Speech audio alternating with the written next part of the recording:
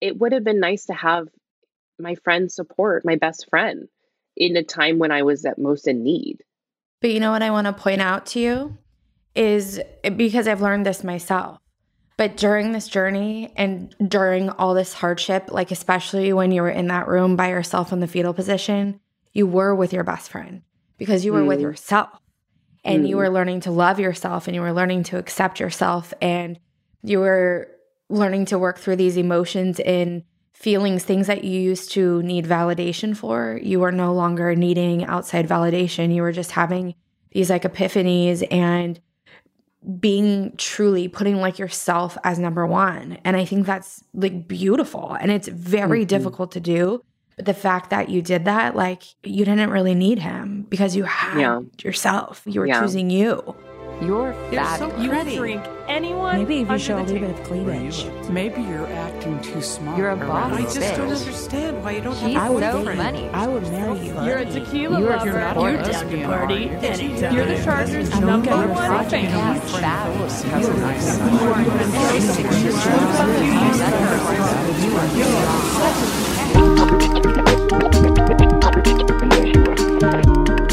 Hey, all you catches, it's your favorite single gal, Erin, who transformed in front of your eyes, got reeled in front of your ears, and had an Oprah aha moment that changed everything. Ladies, before we can reel in the catch of a lifetime, we must first bait the hook with self-love. Self-love is power bait. It helped me reel in what I believe to be a keeper. But even the best fisherwomen have to recognize when it's time to catch and release. You're tuned in to another episode of You're Such a Catch, a podcast dedicated to helping you realize the catch that you are. We do not have to be defined by our relationship status nor conform to societal norms. All we have to do is be ourselves.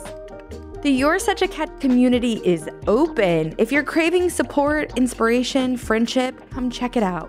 Tomorrow we'll be live on Zoom at 4:30 p.m. Pacific Standard Time. If this speaks to you, or maybe it makes you feel a little uncomfortable because you don't know anyone yet, that's your sign to give it a whirl. Anytime we step outside of our comfort zone, we're growing, we're changing, we're evolving. So poke around a little bit, join us for the live, and see if this community might just be the fit that you've been looking for. There's a link in the episode notes to apply.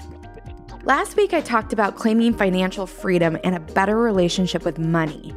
What did you find out about your relationship with money? Did you expose any limiting beliefs or thoughts that might be keeping you in resistance from receiving abundance? Did you play the manifesting game with the universe?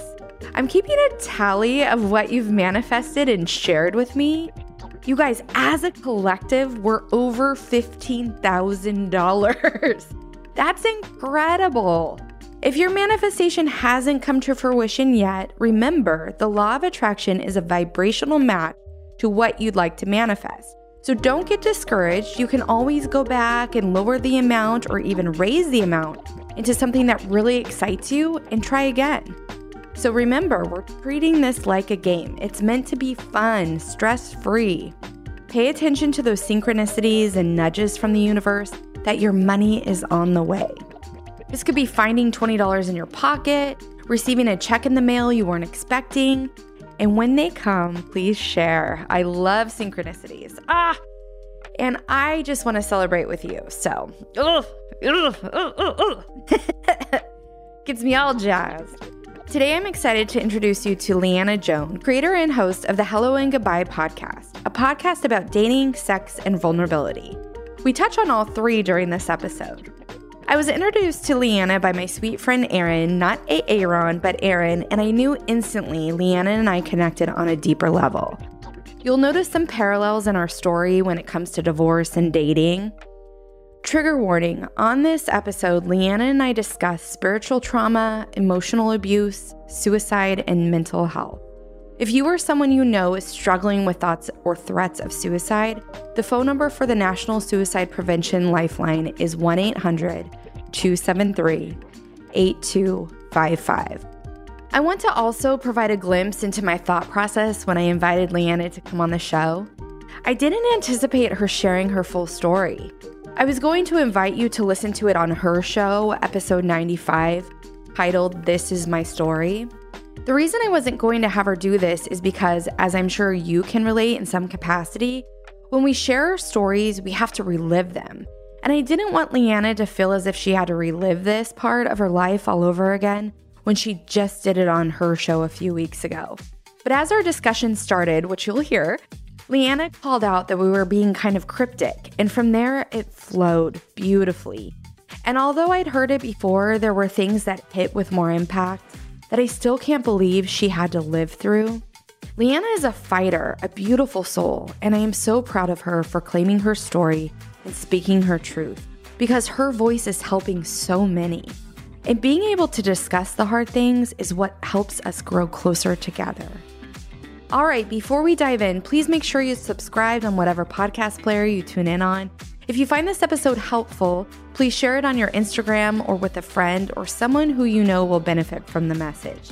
There's also a downloadable worksheet that corresponds with today's episode. It's a little different format from previous weeks, but if you want to follow along, take action, and evoke change, click on the link in the episode notes to download and print the form.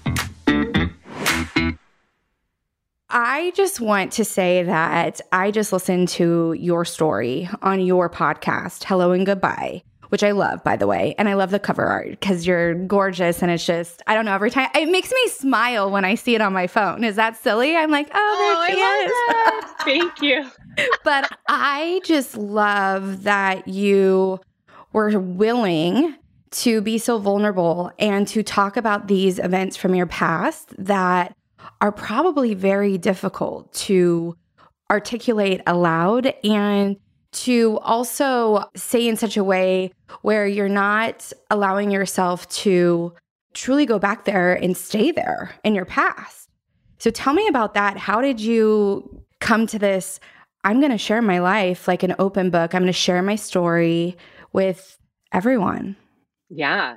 Well, it's definitely been a journey. Shout out to my co-host, Jared Rodriguez, for, just being such an amazing friend to me and such an amazing advocate for me when I went through what I went through, which I don't know. I'm more than happy to share a little bit, but yeah, I think you're going to have to. And then people can go back and listen to your full episode, but you have to give a little taste of it because it's just so amazing. It's amazing that you're here with me today. Oh, thank you. Yeah, I basically just went through something really traumatic. And I went through a divorce. I was married super young, was married for 8.5 years. The divorce was crazy with all of the different elements that were part of it. And for years, I lived in shame. So much shame. And Jared just for years that advocated for me. Why do you feel shame about this? Why do you feel shame about this? Like, there's no reason to. I want you, he encouraged me, like, you should share your story. And part of the whole reason of starting my podcast was to share, but I didn't know what to the full extent. And it was more of like, I wanted to share all the funny stuff that had happened because there's been so many things that have been crazy that I've gone through. And then Jared, who's like, I like deep, don't get me wrong. Like, I like talking deep, but he's like deep, like wants to talk deep all the time. So we're a good balance for each other because I want to like laugh.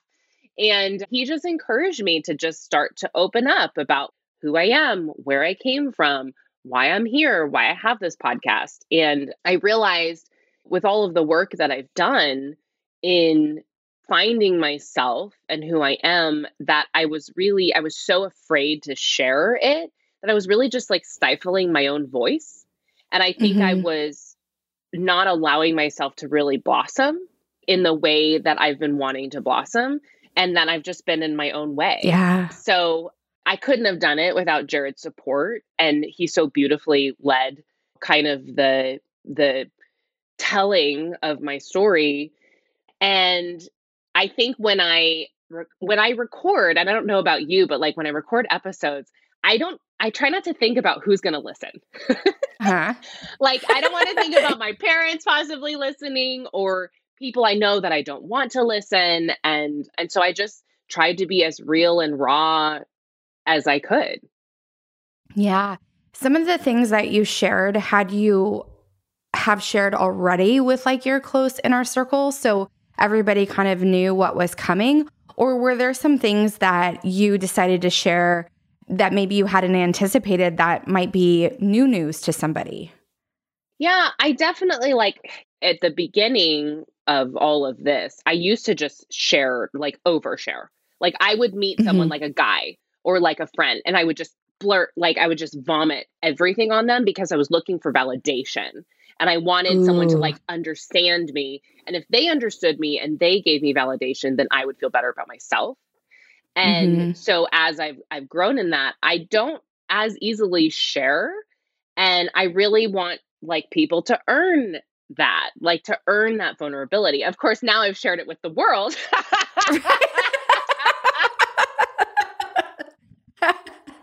But like if I meet like a guy, I would just be like, don't listen. Like, don't listen to it. Like, get to know me first. And when you earn my trust, I'll share with you. But yeah, I have friends that called me and they're like, I had no idea what you went through. I had no idea what you're going through, what you deal with every day. And I just want you, like, the amount of like texts and messages and phone calls that I got was just so, it was like overwhelming on one hand, but so beautiful and so encouraging on the other.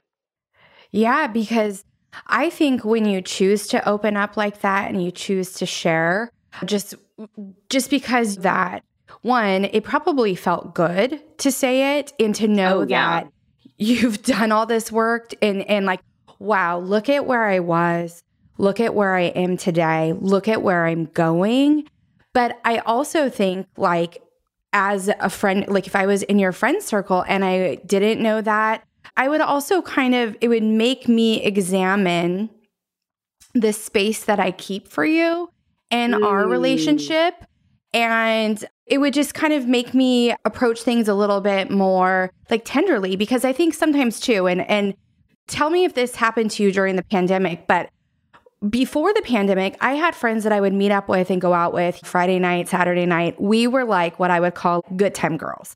We would be each other's wing women and we would go out, we would have a laugh, we would have cocktails, and it was great. And then we hit the pandemic and that was no longer a thing. And now it was living alone. I'm like, okay, I'm craving social interaction. So where are my good time girls? And none of my good time girls wanted to really talk about the things that we were going through, like the mental health aspect of like being home by yourself. And during that real deep stretch of like quarantine. So I think it really put things in perspective for me, being a friend to other people as well. Like, how do I show up for them? And not everybody's going to want to share everything in a timely manner, or you got to do what feels good to you and you got to do it when it's right. But I can only imagine people thinking, oh man, I wish I would have maybe handled some things differently or been a little bit more encouraging or provided that space to you.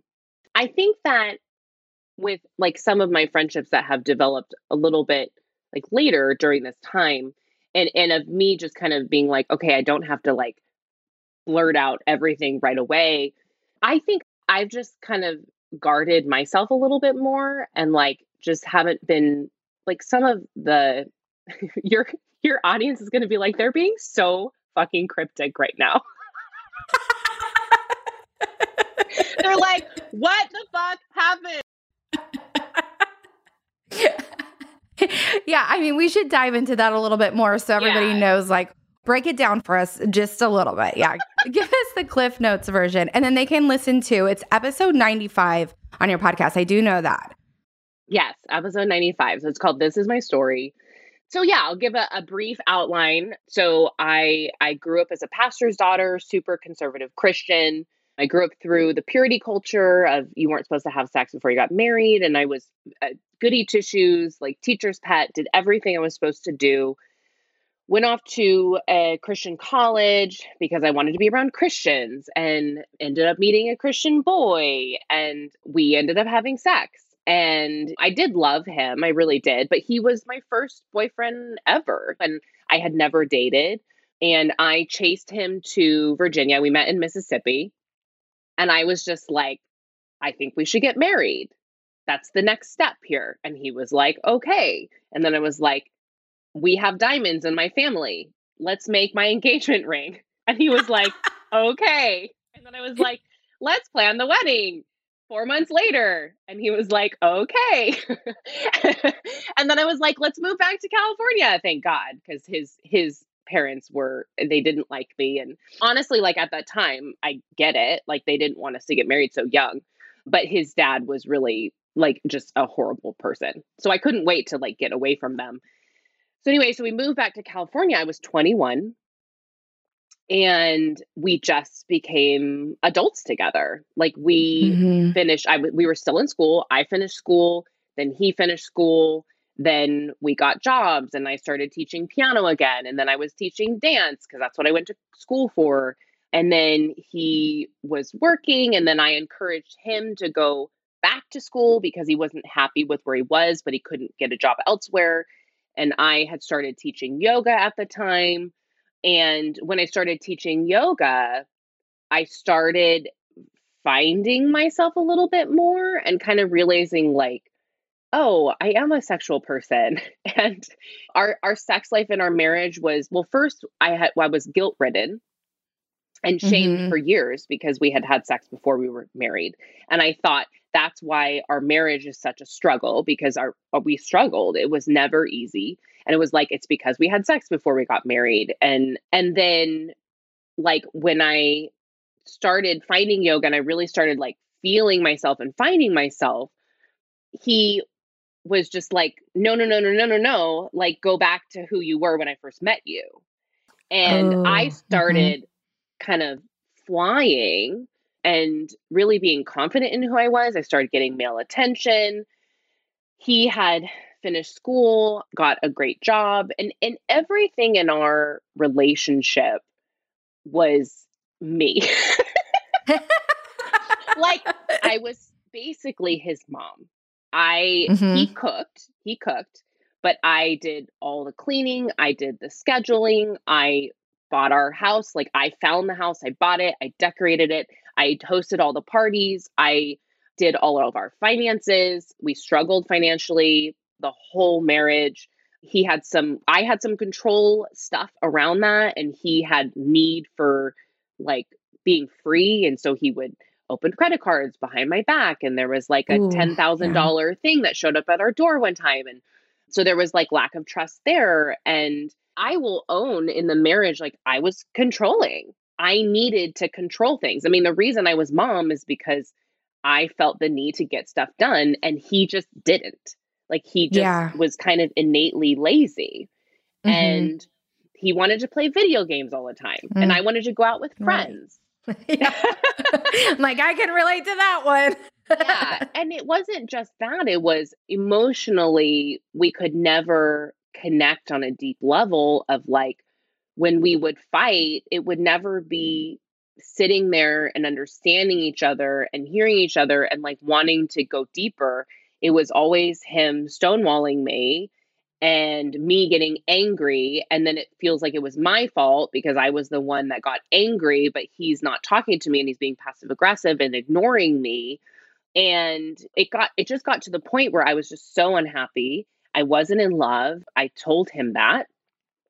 And then we were in the church. Like I was on the worship team and we were hosting Bible studies. And because that's what you're supposed to do as a good Christian. You're supposed to be the good housewife and support your husband. And we started doing counseling and things got a little bit better, but he was always like, he just wasn't there. Like he just wasn't there. He was always 1 foot in, 1 foot out, really didn't put an effort into it.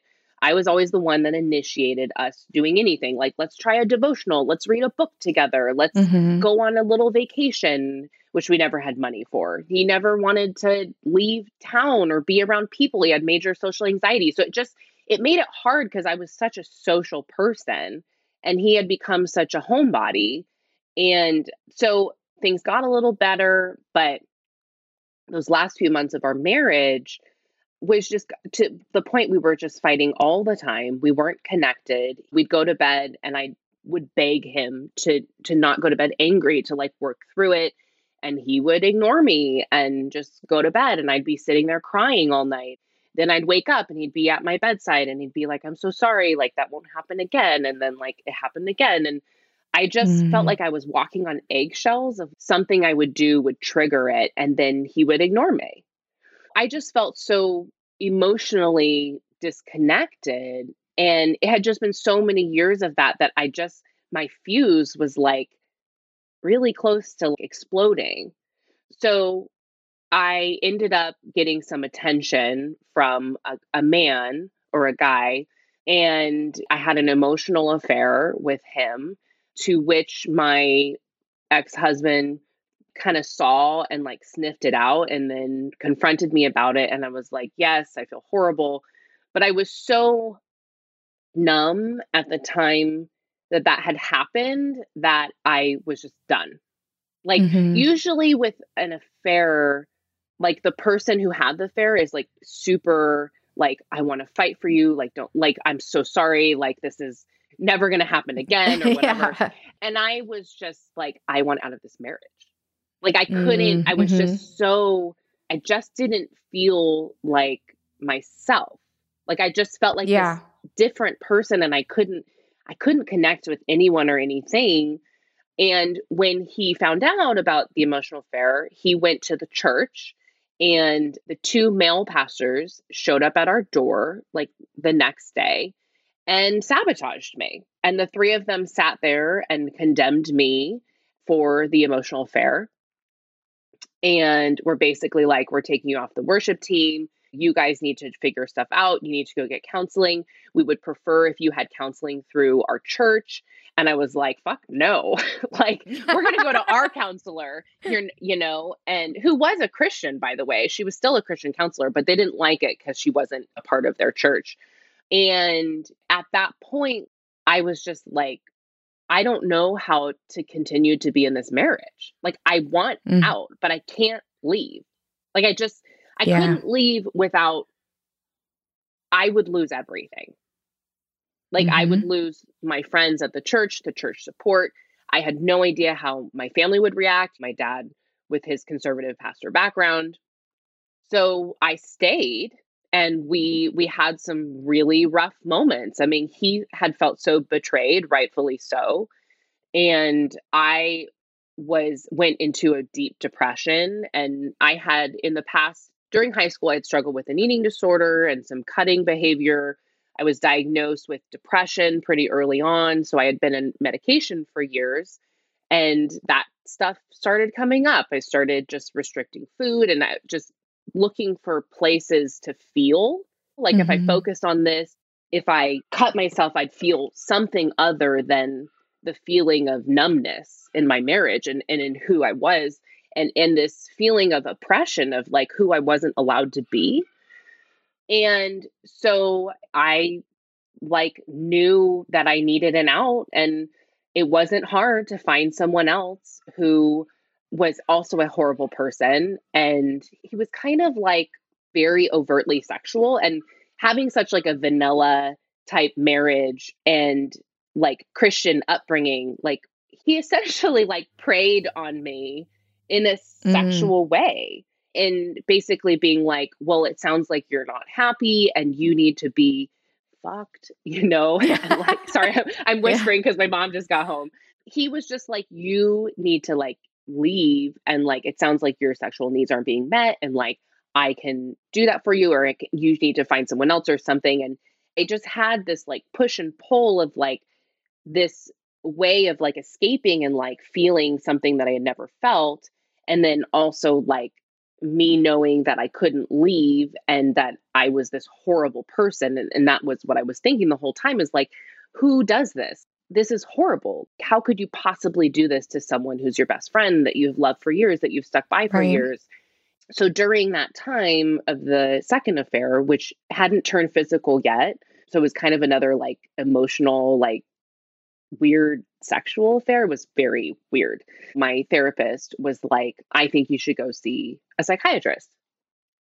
And she was like, I feel like I'm not reaching you. I'm not touching you. Like, and nobody knew about this other guy, by the way, because at this point, like I knew how to do this thing. So I went to a psychiatrist, and he basically was like, you have bipolar disorder.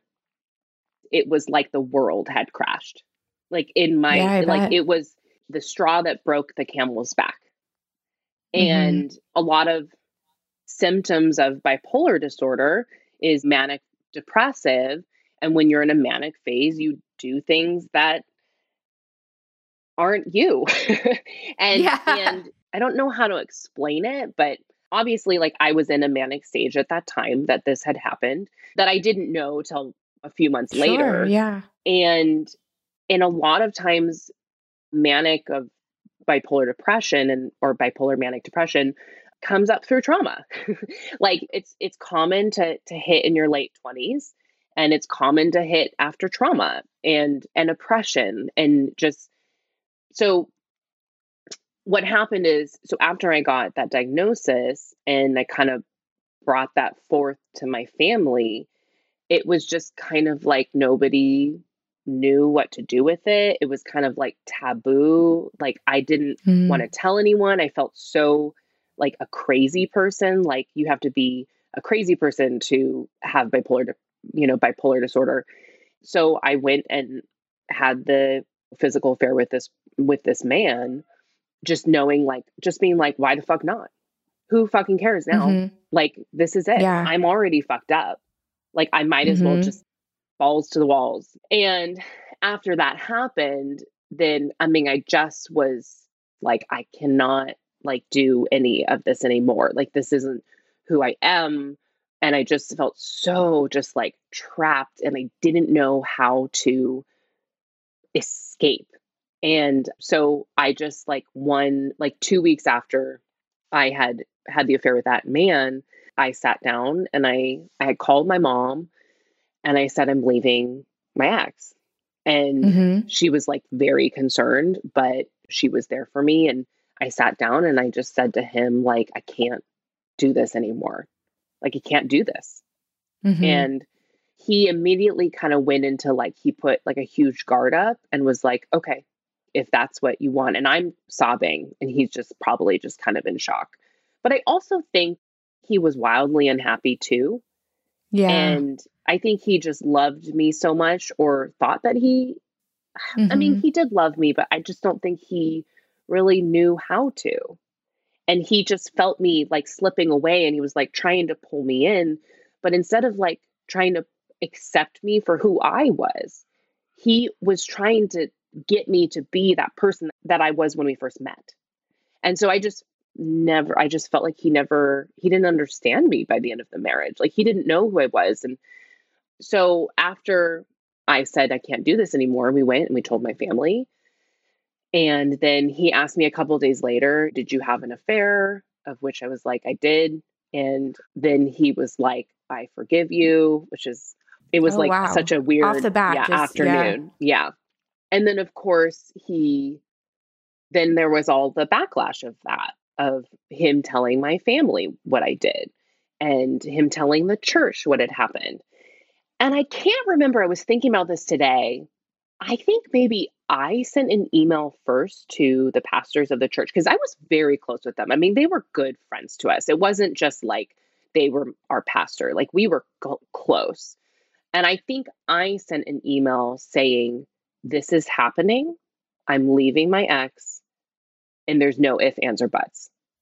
Like, this is Mhm. happening. To which they replied, obviously, like, this saddens us. We urge you to not abandon your husband or whatever. Then the following week after that was just, everything in my body was like, I'm a horrible person. I'm crazy. I have no control over anything in my life. Nobody likes me. Everybody hates me. Why should I live anymore? This part I always know you're gets gonna make me. me cry. I know. I bet. There was no reason to. There was no reason to. I ended up like through the grace and intuitiveness of some friends of mine. Basically, I had like an intervention of several people reaching out to me being like, we think that you should go check yourself into the hospital. And I'm not going to go into detail because I know this is a touchy subject for a lot of people, but it was good that I did. And I basically went down there, and my ex and my mom went down there with me. And the psychiatrist that I saw asked me questions. And I just remember sitting there and I was just like so numb. Like I wasn't feeling, I was it was an out of body experience. And he was just like, I think she's fine. Like, I think she's fine. And then a woman walked in and she sat there with me. And I think she was a nurse and she was kind of asking me questions. And I shared a detail with her that I hadn't shared with the other doctor. And she was like, we need to check her in. And so then that was a whole other trauma. I bet. Being checked into a psych ward, essentially, and just feeling like so cast out from society already. And then being put somewhere that ultimately fulfilled everything that I was feeling already about myself. And I remember, like, when you go in, you can't have anything with you. Like, you get a pair of PJs and a toothbrush. And like, that's kind of it. You don't have any belongings. You don't have anything of your own. And I just remember the first night I just sat there and I laid there in just this fetal position and just bawled the whole night. And I just was like, how did I get here? Like, who am I? What is this? Like, what is there to like live for? And the whole experience in the hospital was very odd. And I just remember being like, I don't need to be here. Like, these people, I'm sane, I'm fine. No, I actually like made some friends and I don't know. It was just such an odd experience. And my ex did come visit me when I was there. And instead of just being there to support and being there for me, he demanded that I give him the passcodes to all of my stuff. Like, he wanted to investigate, or? Yeah, he wanted to look into all of my things and look into all my stuff. And I just sat there thinking no, that's like my stuff. And like, do you understand like where I am right now? And when I said no, he got up and stormed out. Wow. And then I called him to apologize. Mm. And then when I was released, he had blocked me and I could only reach him through email, which I understand, like, we all handle things differently. And this was something that he needed to do for himself. But looking back on it, I had been by his side for 10 years from the start of our relationship to the end of our marriage. And yeah, I did some things that were very, very hurtful, but I also was not sane. Like, I was so wildly sick. I was so wildly sick. He abandoned me. Yeah. So it's interesting that you were so worried and concerned about abandoning him because you wanted to leave the marriage, but then in turn, he abandoned you essentially as you're kind of coming to and realizing this about yourself. So it's interesting how those tides turn. Yeah. And I think about this too. It's like, there was just so much emotional abuse in the marriage. And the only way that I was like, the only reason that I had come to that conclusion is because my therapist counseled both of us. Like, so she counseled us as a married couple. And then when everything happened, then I just went to see her by myself. And she said to me, when I was ready to hear it, she was like, Leanna, he was really mean to you. Like, she saw it in the sessions, and it was an emotionally abusive marriage.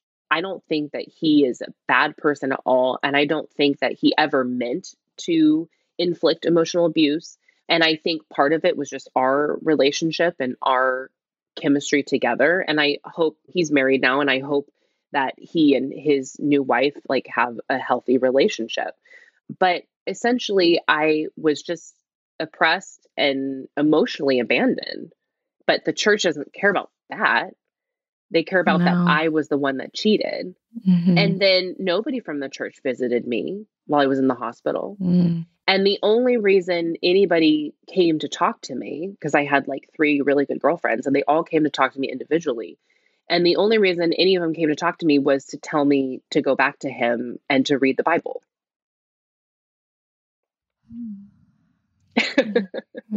Yeah. So just backing up a little bit. So I leave the hospital. My husband had blocked me. I was emotionally alone. Was still tangled up in this guy, and whoever believes the universe, God, whatever, like intervened, and like things blew up, and I was like kicked out essentially of that. Thank God, because he was horrible.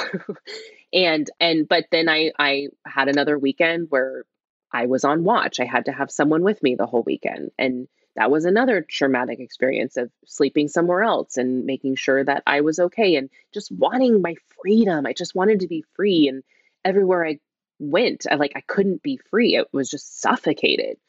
But I get it. Like, I understand, like, it was the right call, right? So anyway, so then in the next weeks to follow, I mean, it was my ex-husband was just like, if you don't file for divorce, I will. And he stopped. We weren't in communication. I saw him maybe 2 more times, one at the mediation for the divorce, and the other, I went to where he was and I apologized and apologized. And I was like, I'm so sorry. I feel horrible. And there was no apology from him. Nothing.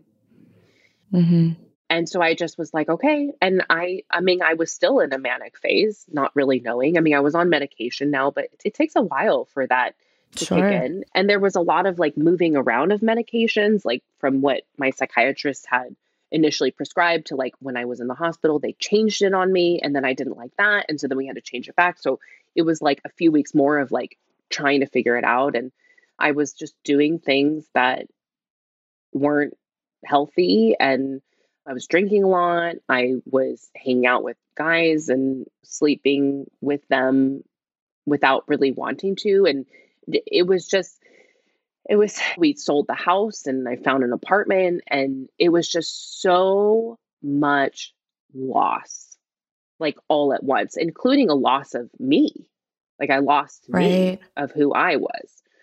And so I was barely surviving. I mean, I was literally like every week in my therapist's office bawling, or just, she saved my life.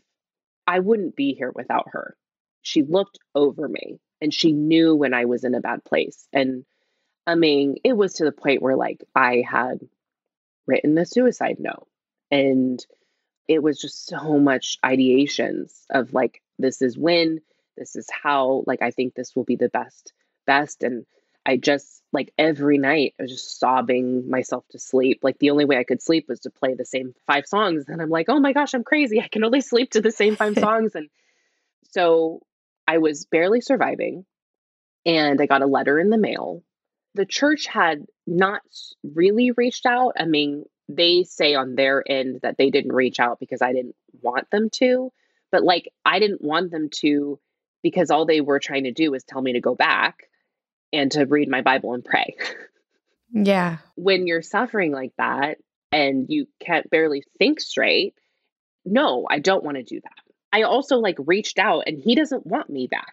Like he doesn't want me. Like this was his decision now. Right. You tried. Yeah. Yeah. And not that any of that matters. Like even if I hadn't tried, like who cares? Right. And so anyway, I got a letter in the mail and it was crushing. I mean, it was crushing. It was 3 pages long. And if you have a Christian background, like you'll probably understand this. But in the Bible, it says when one of your people have fallen, that 3 people need to come forward to them individually and tell them of their sin. And if that person still doesn't come back, then they're cast out. So, and that's like rephrasing, like don't quote me on that. It's been a long time since I've read. I don't want to read that scripture. So, but you don't practice that to this day? Yeah, I'm reading my Bible every day, especially like all of these scriptures. And approaching your friends who are acting against it. Yeah, exactly. Yeah, calling them out. Yeah, right. So in the letter, they were like, you have abandoned your husband. And because you were approached by these women and you have not listened, essentially, and this is paraphrasing 3 pages, but essentially, we will treat you as a non-Christian if you don't come back. and we will tell the members of our church to treat you as a non-Christian and to only talk to you to bring you back to Christ, and that they will send me back to the world and back to Satan. At the end of the letter, it's like, we do this out of love. Which is humorous in and of itself. We do this out of love. Yeah. And essentially that I was confused and just, they hope that I will come back. And they knew that I had been in the hospital, that I had been diagnosed with bipolar, and they still sent that letter. And I remember just sobbing, and like, I contacted my therapist right away. We had an emergency session. I reached out to my ex. I said, did you know about this? He said, no, I didn't. He contacted them and let them know, like, actually, she did reach out. And I said, no, I never got an apology. Nobody ever reached out again. And essentially, like, at that time, like, it could have killed me, that letter. Mm-hmm. Because they were basically being like, well, since you aren't doing what we want you to do, like, good luck out there. Right. Yeah. Yeah. It's like a public scrutiny of your actions in taking no sort of acknowledgement of what you were going through. Like, you were diagnosed with an illness on top of all of this, and you've been through a traumatic, like, divorce is traumatic in and of itself.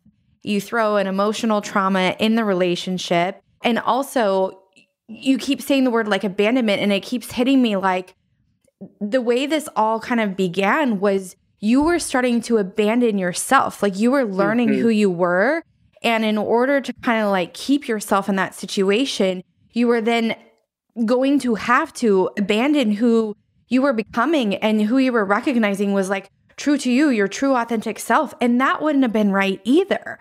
So you were like in between a rock and a hard place, trying to navigate at a young age with little support and this overarching influence that wasn't trying to get to the root cause of like where you were coming from, but was more trying to say, this is how we've always done things. This is how you will do things. And if you don't, adios. And that's just not humane. I know, it's wild. It's wild. It is. I don't feel like I've really fully like taken in how horrible this was until the last couple years. I still felt like it was my fault. All of this was my fault. Like, this is on me.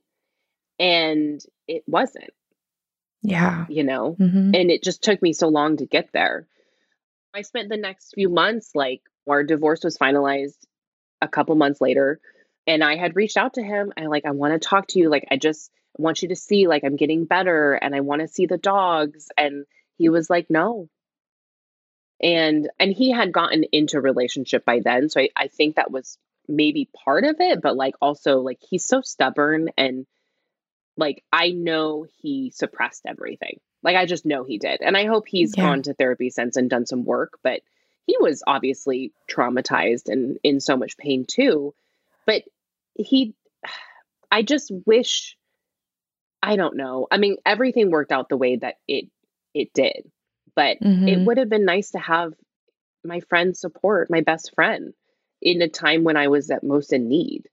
But you know what I want to point out to you is, because I've learned this myself, but during this journey and during all this hardship, like especially when you were in that room by yourself in the fetal position, you were with your best friend because you were with yourself, and you were learning to love yourself, and you were learning to accept yourself, and you were learning to work through these emotions and feelings, things that you used to need validation for. You were no longer needing outside validation. You were just having these like epiphanies and being truly putting like yourself as number one. And I think that's like beautiful, and it's very difficult to do. But the fact that you did that, like, you didn't really need him because you had yourself. You were choosing you. I think ultimately, like, that was what needed to happen. You know, as painful and traumatic as it was, I still believe in God today, but or in Jesus or the universe, whatever you believe in. But I think I understand him in such a different way that so much of the dogmatic Christianity doesn't even know. They don't even know, and they don't fucking care. No. By sending that letter, they basically were like, here's a gun. Yeah. I remember like I had shared with a friend of mine who was a Christian woman, and she read that letter and heard my story and was appalled. And she contacted them. This was a few months later. And basically, like, shame on you. Like, shame on you. And the pastor called me and basically was like, why are you telling people that we're not allowing you to come here? Like, we never said that. There aren't even words to articulate. There aren't even words. I know. There was no apology. There was no recognition. I said, did you guys get my email explaining everything? You never apologized. Have you done any research on bipolar? And the comment that killed me was he was like, actually, yes, we've talked to a psychiatrist here in the church. And apparently with bipolar, you're still very lucid. Yeah. Oh my I mean, gosh. just the ignorance. Yeah. Mm-hmm. He still never apologized and asked if he could pray for me at the end of the conversation. And I said no. And he said, why?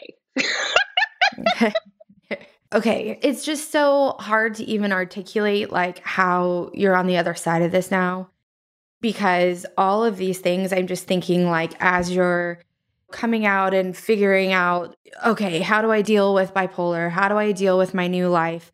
I'm now single. I'm now navigating in a different way. You're also learning more about yourself and trying to let go of these things that were innate that you learned growing up and stuff. You're trying to figure out who your real friends are, right? You're trying to figure out who you can rely on at this time. And then you have somebody who is just literally pushing you back down, trying to get you to fit inside of a little box. And it's like, no, that I don't belong in that box anymore.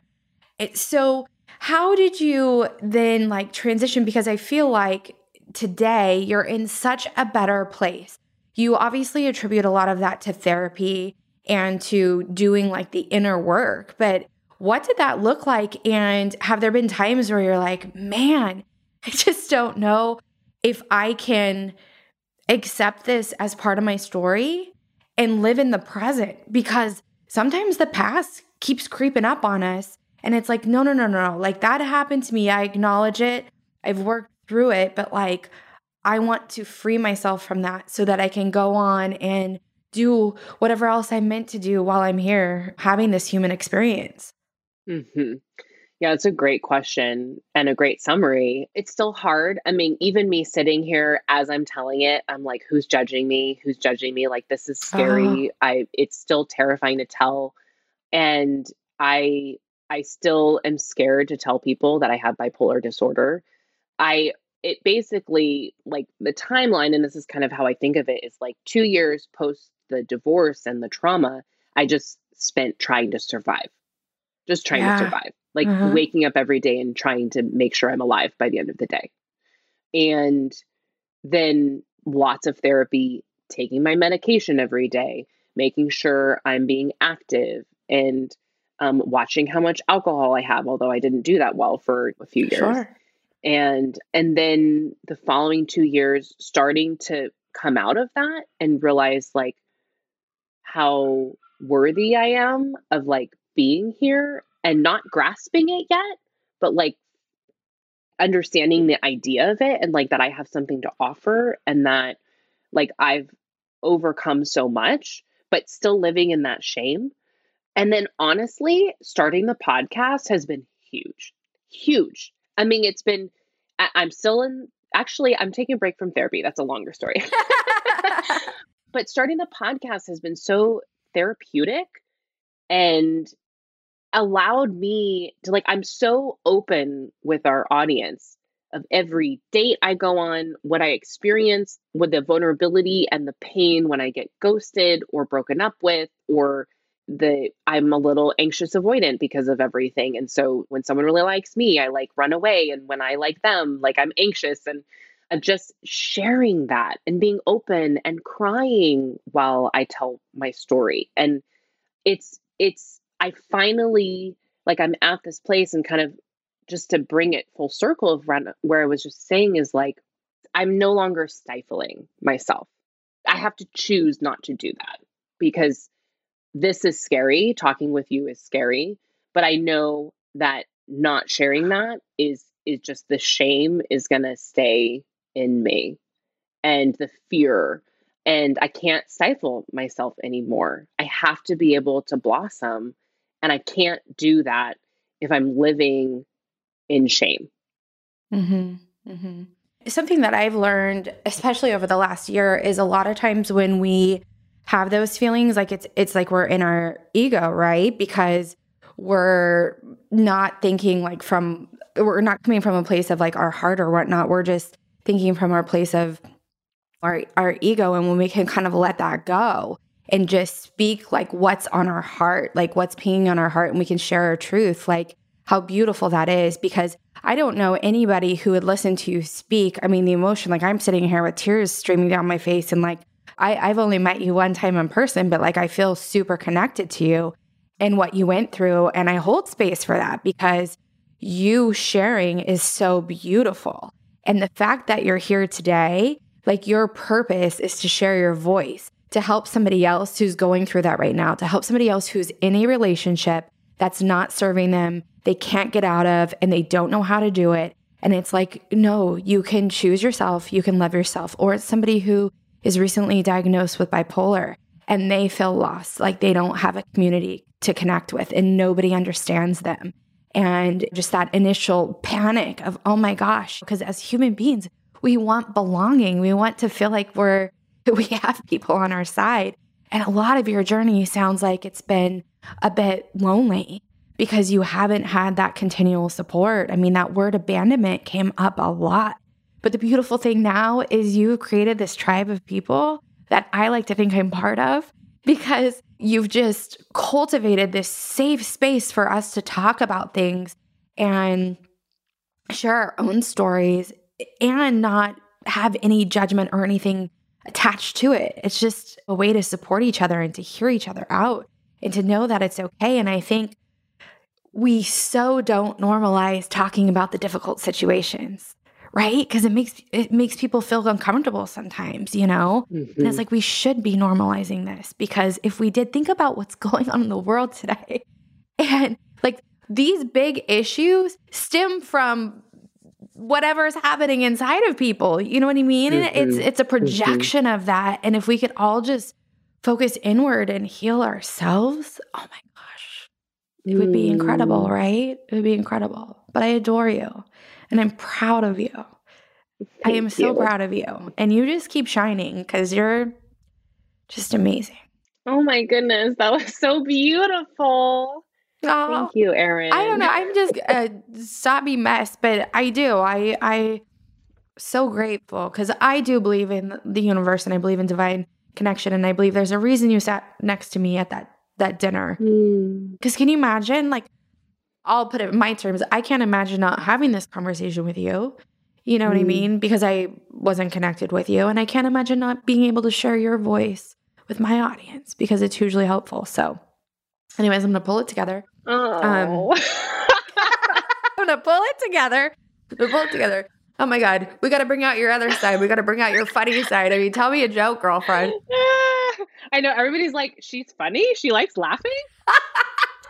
I'm like the same way though. Sometimes I can get real deep, and then the next thing you know, I'm like snorting up a storm. So anyway, so thank you. Thank you for giving me the space to share. I really appreciate it. You're very, like, I feel like you really held my heart, and I feel seen by you. So thank you. Okay. I'm gonna pull it together. I'm gonna pull it together. Okay. Cool.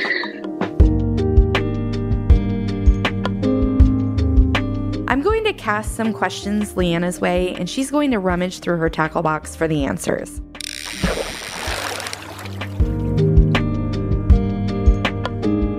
Hook us up with your best relationship advice. I think my best relationship advice, and this is just, obviously I'm not in a relationship right now, and so this is me just pulling everything that I've learned and things that I've learned to do better in other relationships, but be assertive in asking for your needs and setting boundaries. And then on top of that, like, be an active listener to your partner so that you can also respect their needs and boundaries. What's the cringiest pickup line someone's used on you? So I can't remember like any cool, like corny pickup lines like in person, but I get a lot of like odd DMs. I'm sure you do too. And one of them was like, you remind me of my high school teacher. And you're like a really hot MILF.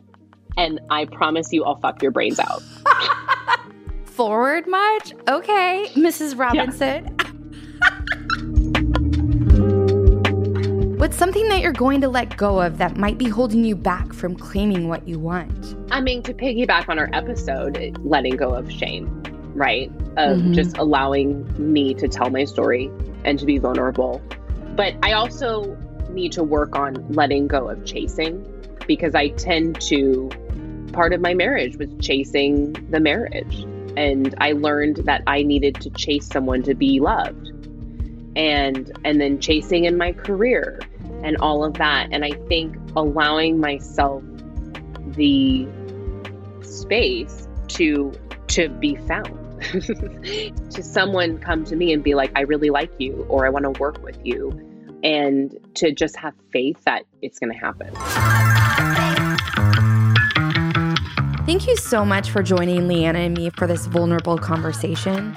I'm so grateful she's with us. She's an inspiration to me and so many. Maybe she's an inspiration to you now too. And I admire her bravery as she claims her story like she so beautifully did with us today. Here are a few of my key takeaways from the episode. 1, if you're in an unhealthy relationship or feeling pressured to stay by a religious institution or otherwise, seek help. There are resources out there who can assist. Your safety and well-being is the most important thing. 2, it takes courage and bravery to claim our stories. Claiming our truth in the events we've endured in the past doesn't mean they define who we are today. 3, therapy is everything. You heard Leanna say her therapist saved her life. I'm a big proponent for therapy too, and I wish I had done it after my divorce. Whatever is holding you back from picking up that phone and connecting with a therapist, overcome it. It will change your life. Or perhaps, like Leanna, it will save your life. 4, we all need to heal ourselves. As humans, we all endure trauma. It's important that we take the time to heal our wounds. Hurt people, and we see that every day in the world we live in. If we truly want to change the world, it does start with us and healing ourselves first. Lastly, if you're struggling in this moment with thoughts of suicide, seek help. The phone number for the National Suicide Prevention Lifeline is 1-800-273-8255. Next week, Sloan from Season 1 will be back, and then we'll have 2 final weeks of Season 3, the I Claim series. The last episode dropping on the 29th of March. I literally can feel a little tear dropping from my eye right now. So sad this is coming to an end. But you guys, I want to leave you with this, because this is insane when you really start to think about it and unpack it. The chance of you being conceived to become who you are, bear with me, that's one particular egg connecting with a single sperm, is 1 in 4 quadrillion. Quadrillion. So the odds of your lineage remaining unbroken long enough to create you are something like a 10 with 45,000 zeros after it. Now we all know I'm terrible at math, but not this math. That's proof enough for me to recognize that you are special, that you're meant to be here, that the world needs you, that I need you, and you, my friend, are loved. It starts with recognizing that, which is why I've chosen to end every episode of this season with the following. And I mean it. I had to learn it for myself. Ladies, I said it once and I'll say it again. Before we can reel in the catch of a lifetime, we must first bait the hook with self-love.